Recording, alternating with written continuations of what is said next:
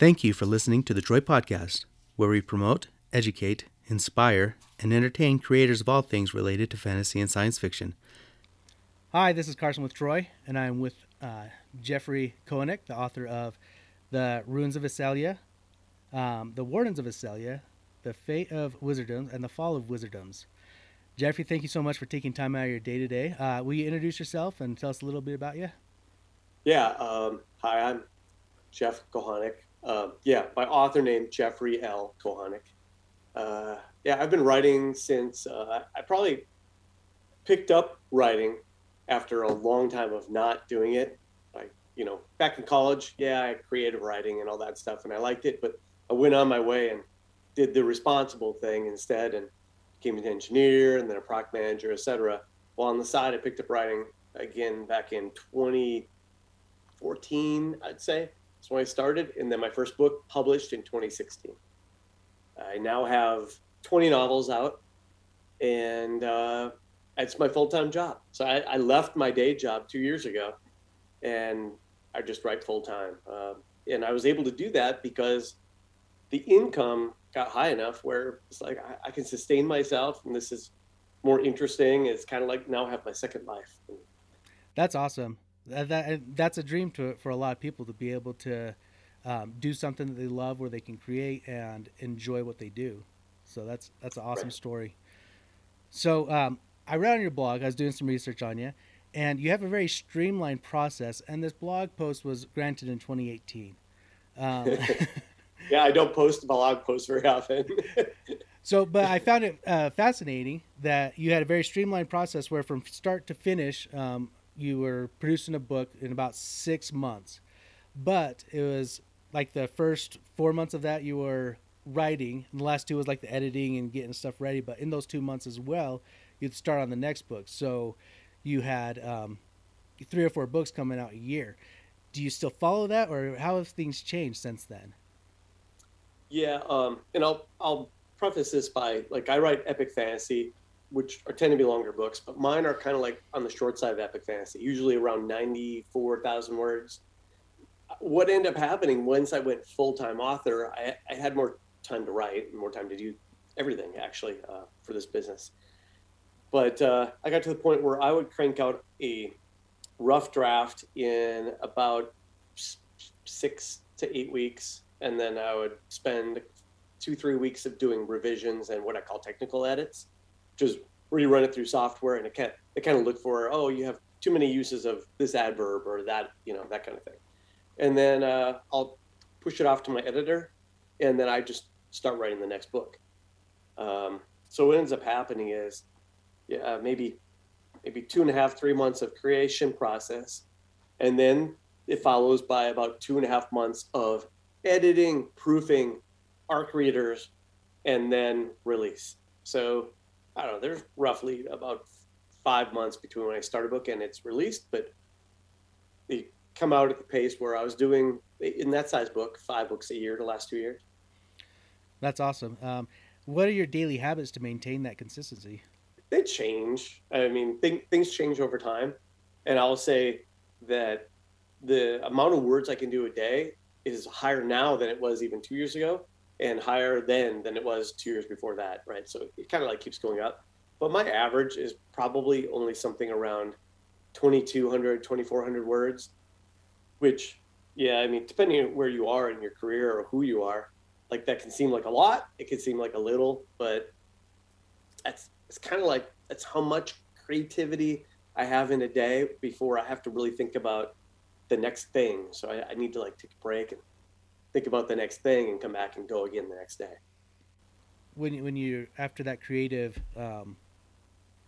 tank is drained, do you go on to the more technical side of the business, or do you do all the writing first and then do the technical stuff? Okay.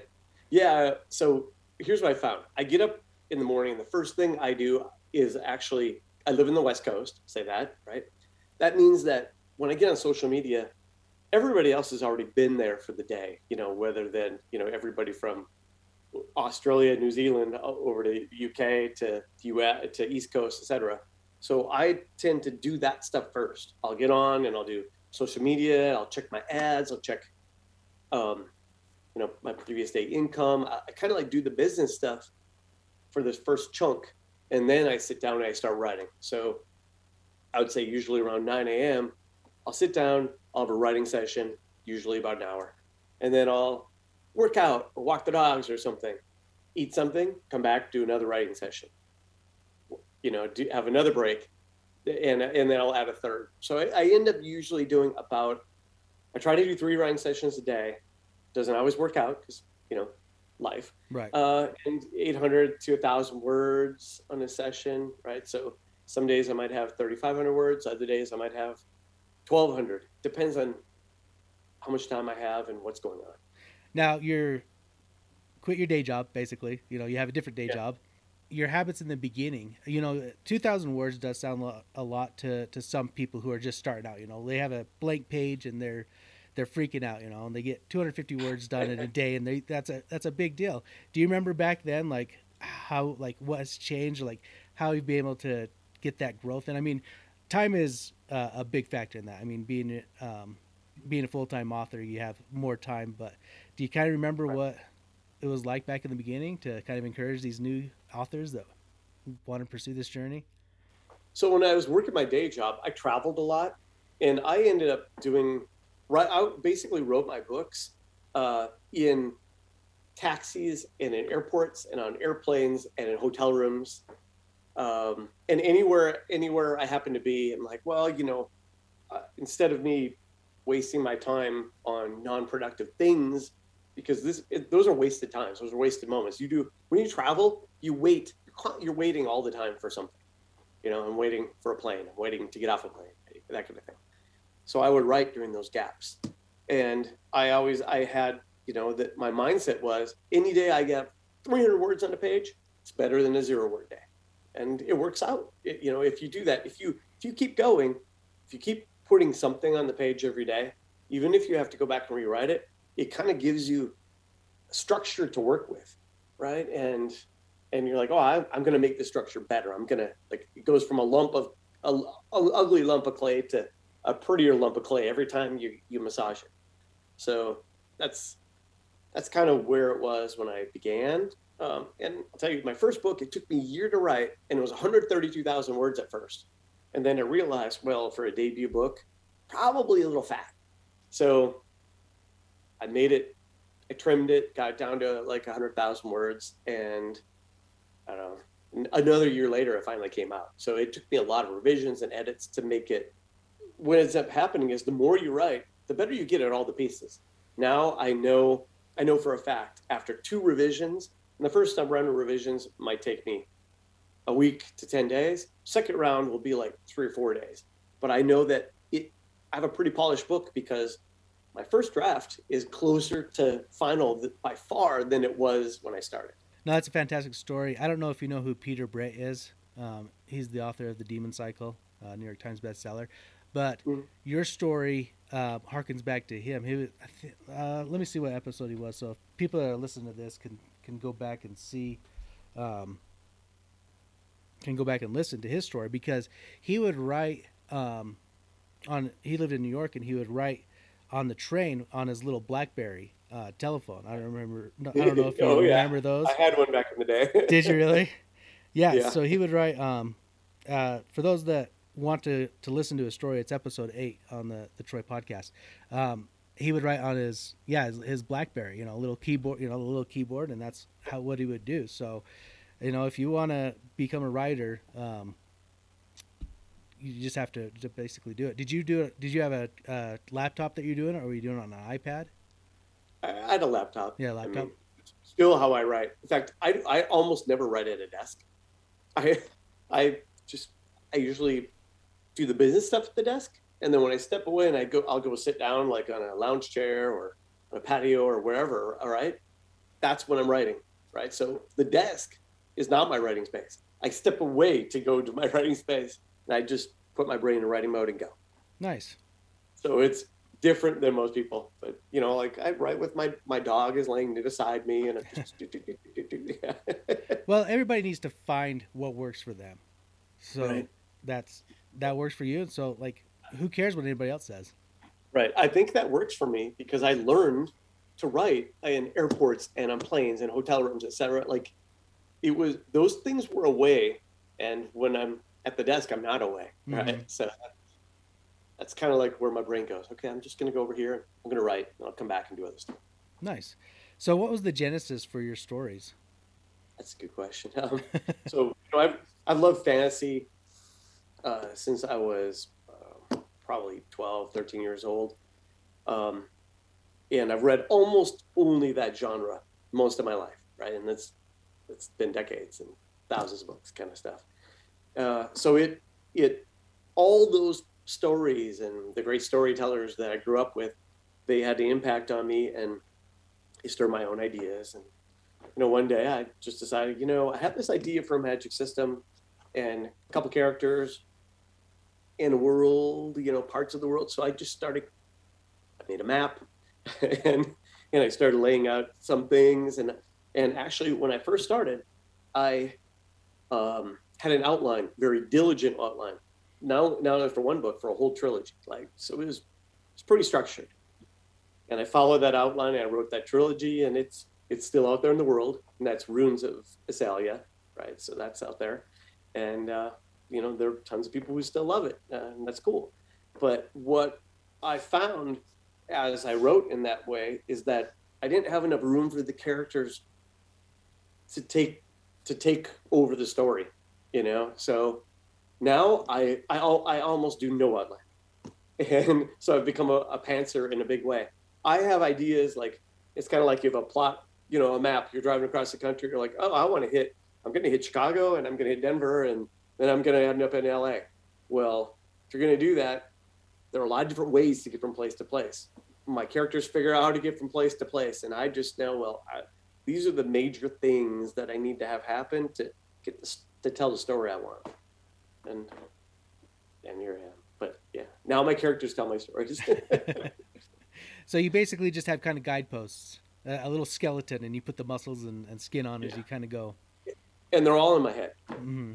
So I don't bother taking the time to.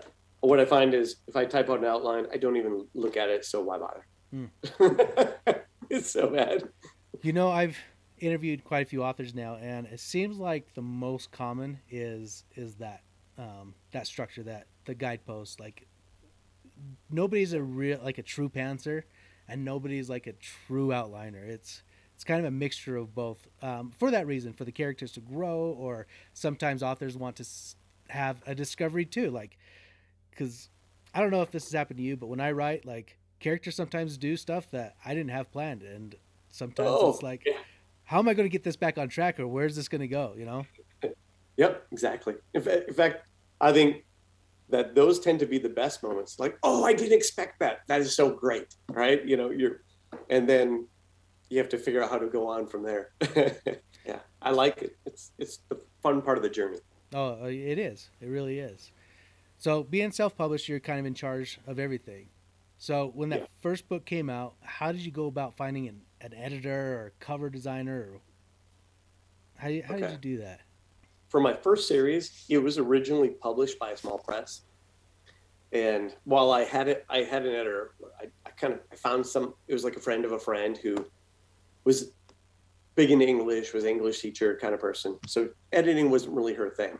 So, but she made my stuff more English correct, but it didn't add to the other things that I really wanted. So what I end up doing is after a couple of years, I learned more about the business, and I took my rights back from the publisher, and I went off and self-published.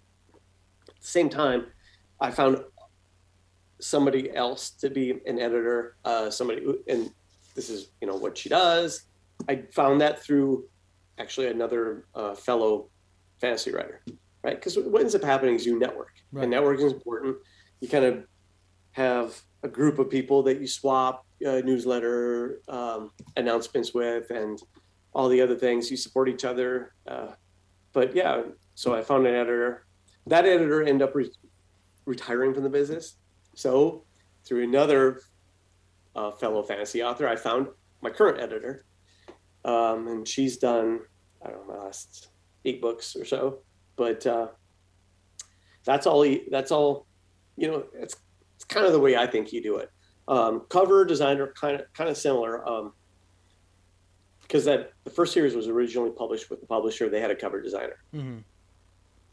They make covers that I never loved. And then when I got my rights back, I went out and I found another cover designer, and he's been great. He actually shows up at 20 Books every year. His name is Jake Caleb Design. But problem is he became really popular. So I got to book him way out in advance now. So I'm like, oh, okay, next spring, Jake, I need some covers. So I kind of book some slots, and I don't even know what the book's going to be yet. When it comes around, I just have to give him some pointers, point him in the right direction, and he creates something for me. No, and that's one thing that people have to keep in mind if they decide to go traditionally published or, indie published. You said you didn't like the covers that the small press did. You, as a traditionally published author, sometimes you don't get the input that you want, and they might not do what you want.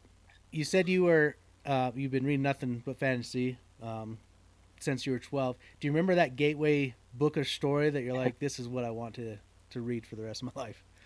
Yeah, well, what's interesting is even earlier I read like the Chronicles of Narnia, and I liked it, but I was still reading other stuff. And I read Lord of the Rings. Again, I liked it, but I was still reading other stuff.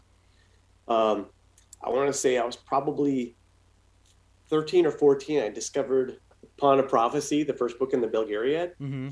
And that series, as in that age range, right, the 14, 15-year-old age range, oh my goodness, like I'm like, that spoke to me. I loved it so much. And then the series was kind of new then, and the Malloreon, the follow-up series from Eddings, came out right after that, and I was buying the books as they were releasing. But that was it. After I read that, I basically read nothing but fantasy. I reread that series even during my high school years 3-4 times. And since then, probably another 2 times, once with my own kids when they were that age. Nice. So we could sit down and talk about it. No, that's the fun thing about this genre is you can share it with your kids and see them experience the same things you experience, and it's fun to talk about. My son is turning 14 tomorrow, and we've been doing that for the last couple of years. Before it was the kind of the YA books that he loved, stuff like Brandon Mull's Fable Haven and stuff like that. But now he's starting to get into The Wheel of Time and Brandon Sanderson's Stormlight Archive and stuff like that. And so I'm like, man, I've been waiting for 14 years to talk to you about this stuff. So this is awesome. Yeah. Tell you what, Wheel of Time is my all-time favorite series. So yeah, mine too. It's a great series. I know it's massive books. It's a lot to take on. And yeah, I understand people have complaints about the pacing. But just the world he built, the cast of characters, I love it. So no, it's a fantastic series. And from what you're saying, I'm guessing that we're pretty close to about the same age. And when we were 14, 15, 13, in that age range, it was a lot smaller pool of books that you could read. Like it was, it was Tracy Hickman and Margaret Weiss. It was David Eddings. It was, Wheel of Time came out when I was 13, the first book. In fact, let's see if I can get my Wheel of Time is right here. And that very first book is a free sample that the bookstores were giving out. So it was like a promotional thing, and it's only like the first 200 pages. And that's what got me to buy the first book. And so I envy the kids now that are growing, through their teenage years, because the pool is so big and there's such great authors that can, that they can read and enjoy. Tell you what, in my teenage years, I would go to the mall, and they used to have, the bookstores in the mall, like Walden Books and Walden Books. Yep. Yeah. And it's the other one. I don't know. It doesn't matter. But anyway, I would go to the fantasy section right away, and I would look through books, and the first thing I would look for is, do they have a map in the front? If they had a map in the front, then I was interested. Because if not, then I'm like, wait, I just want to go to some world that the author created. And that was my key. Like a map was my gateway to that world. So That's how I chose books. And that lasted until I was well into my 30s. So we're like 20 years. I only picked up a book if it had a map in it. No, I was kind of the same way. I studied when I was like 13 or 14. No, I was like 13. Terry Brooks was writing like the Heritage of Shannara series. Yep. And so like my early age years, those were the books. And so like my gateway was the Sword of Shannara. That was the thing that sucked me in. And so I had studied that map for hours, and if it's not even that complex, it's a simple map, but like I knew everywhere on that map. So I was kind of with you. I mean, that was a big draw for the Wheel of Time is the map was even more detailed. And right. So I get it. And I even like was in high school and college even like drawing maps, like creating my worlds. Like that's what I did when I was bored.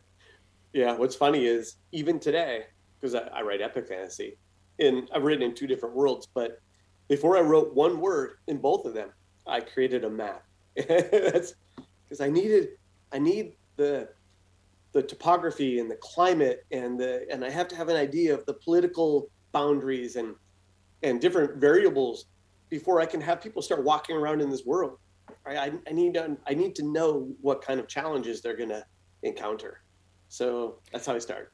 Do you do that very first, or do like characters pop in your head and you're like, okay, I have these characters, I want to put them in this world, let's see what I can do? Like, yeah, I mean, I think characters are always rolling around in my head, so it's hard for me to say exactly that. But the characters, what I find is they get more refined as I write the first story about them. Right? I have an idea of a character, and you kind of, oh, this tall, this muscular or not, and these color eyes, this color hair. That like you kind of have very basics, and maybe a little bit of their attitude, but you start writing them, and your head kind of like starts refining who they are. And then once you have a clear view of how they see the world and how they react to everything, then you're good to go. But it's hard to do that until you start writing them, right? You know kind of what their motivations are, but still you got to write them to feel it. Yeah. You got to create complex characters, and sometimes you can't do that in the first book or even the first rolling around in your head. Right. Yeah. And I think that's why, especially when I'm writing books early in the series, that first revision is critical, because you write the character through and they'll evolve as the story goes on in your head, right? And then you go back and you do the character from the beginning. So I mean, yes, you're going to reveal and have them grow as the story goes on, but a character in the beginning, if he wasn't clear in your head, he was still kind of like a stick man, and you got to flesh him out. And that's what that first revision, super important for the first book. So you said you kind of have like these posts. What sort of things do you kind of have in your head? Do you have an ending, or do you like to kind of be surprised at that as time goes on? Like, what do you kind of what rolls around in your head to where you're like, okay, now I think I have enough bare bones stuff to kind of go? Yeah, minimally, I usually have a series ending. A series ending, okay. Series ending, right? Because in the end, everything's got to build toward that, and then within each book, I kind of like figure out what the own ending is. Sometimes as I go, but usually before I even begin that. I will say one thing that's interesting that happened. So Fate of Wizardoms, which is the first series in my Wizardoms world. In case people don't know, a wizardom is a kingdom ruled by wizards. So they're the ruling class. I mean, I always wondered, wait, Gandalf has all this power. Why doesn't he just take over? And maybe some of them try to, but in this world, that's what happened. So everybody who has wizard abilities, they rule. Anyway, I started writing the first series. I intended 6 books with an ending. But as I wrote the books, I realized, like, wow, there's a lot more story here to tell. And I moved that ending off. And I had what I had originally as the midpoint become the ending of that series. And then I wrote a follow-up series of 6 books with the original ending. And it's kind of an end of the world kind of ending, but not really. But yeah, so it was, that's what happened. Again, when I was doing research for this, you on your website, you have a reading order, and not only do you have 2 main series, but you have side books. novellas of different characters. Right. So is that something that as you're writing, you're like, oh, I need to explore this character more, or I just came up with a really good plot line or something? How do you go about doing, like, deciding like novellas to kind of branch off? Okay. Well, the first one, originally, it was fully intentional as a reader magnet. And not only did it introduce kind of like my central character, but it introduced the central object to the first book, and that's like an amulet called the Eye of Obscurance. But in that story, the character has no idea. He just is tasked to go retrieve it from a castle in the mountains, and he has some old warrior, grizzled warrior, come with him because he can't face this monster alone that's up there. Anyway, well, that grizzled warrior, he also is introduced later in the book, or in the series, just not in the first book. He's in the second one. So that one was all intentional. The others all kind of came about for different reasons. A lot of them are like, well, I kind of have this mental backstory in this character. I feel like I just want to tell it. So I'd go off and I'd write, a 10,000 word novella and give it away to my anybody who subscribes to my newsletter. And that's part of it too, is that I want to have things I can give away to my fans that they don't have to go buy, and they can't even go buy, right? So I want to feel like they're getting something else out of our relationship besides the fact I talk about, oh, hey, here's what's going on with me this week, and here's my latest promotion, whatever. Okay. So that's another big part of it. One of them also came about as a kind of a bridge story between the two series. I had done that with my first two series as well. So when people end one series, I'm like, hey, check out this bridge story, and then maybe you want to read the next thing. No, and that's a very common practice for both the bridge stories and the reader magnet. I mean, I talked about that book for The Wheel of Time. Like, that's basically what it was, is a reader magnet. They will give you the first 200 pages of this book, and then, the hope was to bring you in to buy it. It was, it was a new series that they were promoting.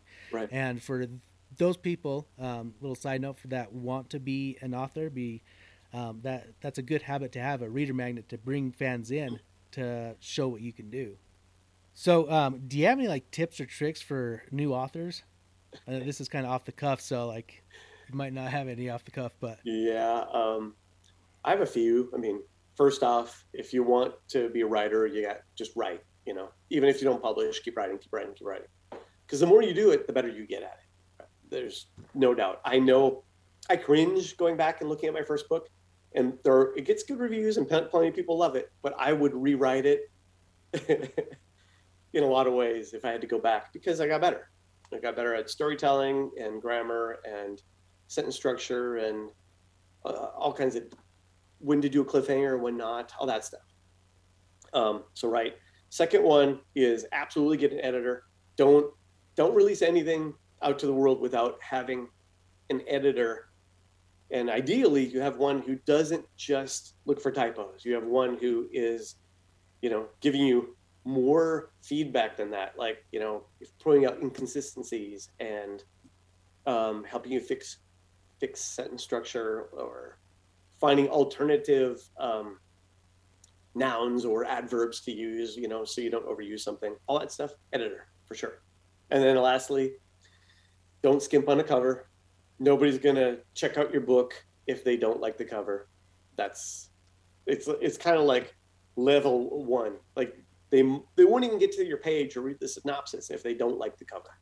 So find a good cover artist, and yeah, it's a good investment. Get a good cartographer too for the map. Yeah. I like drawing my own maps, and I'm pretty decent, but I still like having it look like it's a polished thing. So yeah, I have somebody else who's converted those from my scribble to something beautiful.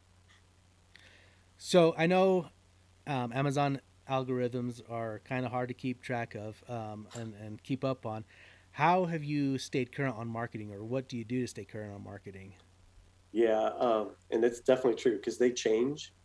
I mean, there used to be a time where it was almost a golden parachute or something to release in Kindle Unlimited, like a fantasy box set for 99 cents and just push a lot of money at it. Because KU would then show it to everybody and you'd have all these page reads and it'd be fine. The 99 cents didn't matter because the income was great. But that changed. And it changed about a year and a half ago. So yeah, you have to be able to adapt. There's no doubt. I run Amazon ads, and I run Facebook ads, and I try other things. I run BookBub ads sometimes, and I have audio. So my books are on audio, and the books that I own the audio rights, where I get a bigger share of the royalty. I always have ads going on Facebook for that because they're a high ticket item. You know, I get I earn about like $5 every time somebody buys one. So if I have to pay 40 cents for a click, it's fine, whatever, because I get enough clicks where it ranks it. So I think what's important is you experiment and you are constantly learning. So I have a network of friends and we share information. I try different things. And what works, I do more of, and what doesn't work, I stop doing. And I tell other people, well, it didn't work for me. You know, you try it, your mileage might vary. And we keep going because in the end, we're not battling against each other. None of us can write enough books to satisfy readers. Like 5-6 books a year for me, that's not gonna be enough for most readers. So, so we support each other, and it's about us more than anything, just making sure that people are still reading and they find fun things to read. So as long as it's quality stuff, you can get enough people to buy book 1, they'll buy books 2 and 3 and 4 and 5, and you'll be okay. Just know that you're going to probably lose money on book 1 because everybody I know does. No, that's great advice. And I also liked what you said that there's not enough books out there to satisfy readers. So you're not in competition with other people. Right. I like that. And networking is huge. Being able to have a group of people that you can bounce ideas off of and who can, tell you what's working for them, that helps out a lot. So that's a great trick and tip. So with COVID, we got a vaccine. Things are kind of, I'll say in quotes, getting back to normal. Are you going to be able to do any conventions or anything this year that people can come out and see you and meet you? Well, I'll be at author conventions, 20 books. I've been there the last 2 that they've had. Tried to go to the one in between, but it got canceled. I may or may not be at NINC. I don't know if you know what NINC is, but it's a little bit more expensive, more exclusive author event, held in Florida in September. I've been there the last 2 years as well. Otherwise, right now I don't have anything planned. I tried to apply for Dragon Con, but I didn't get a response back. So I don't know what happened there. And it's been a while since I've done like Comic Cons at WonderCon kind of thing. And I like doing panels, but I find that for me doing a table, it never is worth it. Like even if I sell enough books to pay for the table, it's just the time that I lose sitting at that table for 3 days. I could be writing. It doesn't make up for that lost time. So if I go to cons and just do panels and talk to people, I'm good with that. So we'll see. I might try to get back into that again. I was doing that for a while too, but yeah, COVID messed everything up. It really did. Well, Jeff, thank you for getting on with me today. Tell everybody how they can get in touch with you. Okay. My author website is jeffreylkohanek.com, and that's JEFFREYLKOHANEK.com. And then I'm on Facebook as Jeff Kohanek, and as I have an author page, Jeffrey L. Kohanek author page. And then lastly, I'm an admin. If you're a fantasy author, I'm an admin for a Facebook group called Indie Fantasy Addicts. And I think we've got, 7,500, 8,000 people right now. Now, most are readers, but there are a lot of authors there. It is about readers, so don't go there and just think you can start promoting your book.